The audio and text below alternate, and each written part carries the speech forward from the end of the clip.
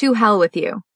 Kate was in the lunchroom at work, smiling at her colleagues as they came in and picked up their lunch. Some ate at the desk, some ate outside because it was sunny. Kate sat alone. She wasn't close to any of her coworkers. She had a couple of friends in the office, but they weren't the kind of friends that you share the innermost secrets of your life with. One of her better friends at work was Beth. Beth was elegant and slender and vibrant in a pale blonde sort of way. Beth came into the lunchroom and got her lunch out of the fridge. She smiled at Kate and sat down across from her. As she looked at Kate, Beth's smile faded. "Are you all right?" Beth asked. Kate nodded. Beth reached out and laid a hand over Kate's. "You know you can always talk to me. I'm a pretty good listener." Kate smiled at her and waved a hand. "It's just one of those married life things."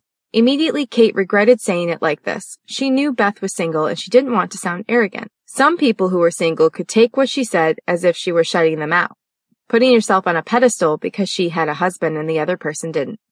As soon as she started thinking these thoughts, Kate knew that she was in trouble.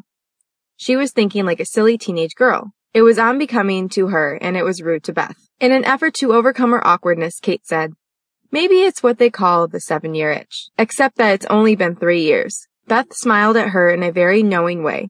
"Let's go for a drink after work," Beth said. Sometimes a little girl talk can solve a lot of problems. Beth was in the bar next to the office a few minutes before Kate. She liked Kate. Kate was good at her job, and a very pleasant person. Lately, Beth noticed that Kate was not her usual self. Beth half expected Kate not to show up, but she did. Kate slipped into the chair across from Beth, and they ordered glasses of white wine. It didn't take long for Kate to start talking, and they had not even finished the first glass of wine. Kate had barely taken a sip out of hers when Kate blurted out, "I just want to scream at Gerard to hell with you, and I don't know why." "Don't you?" Beth said.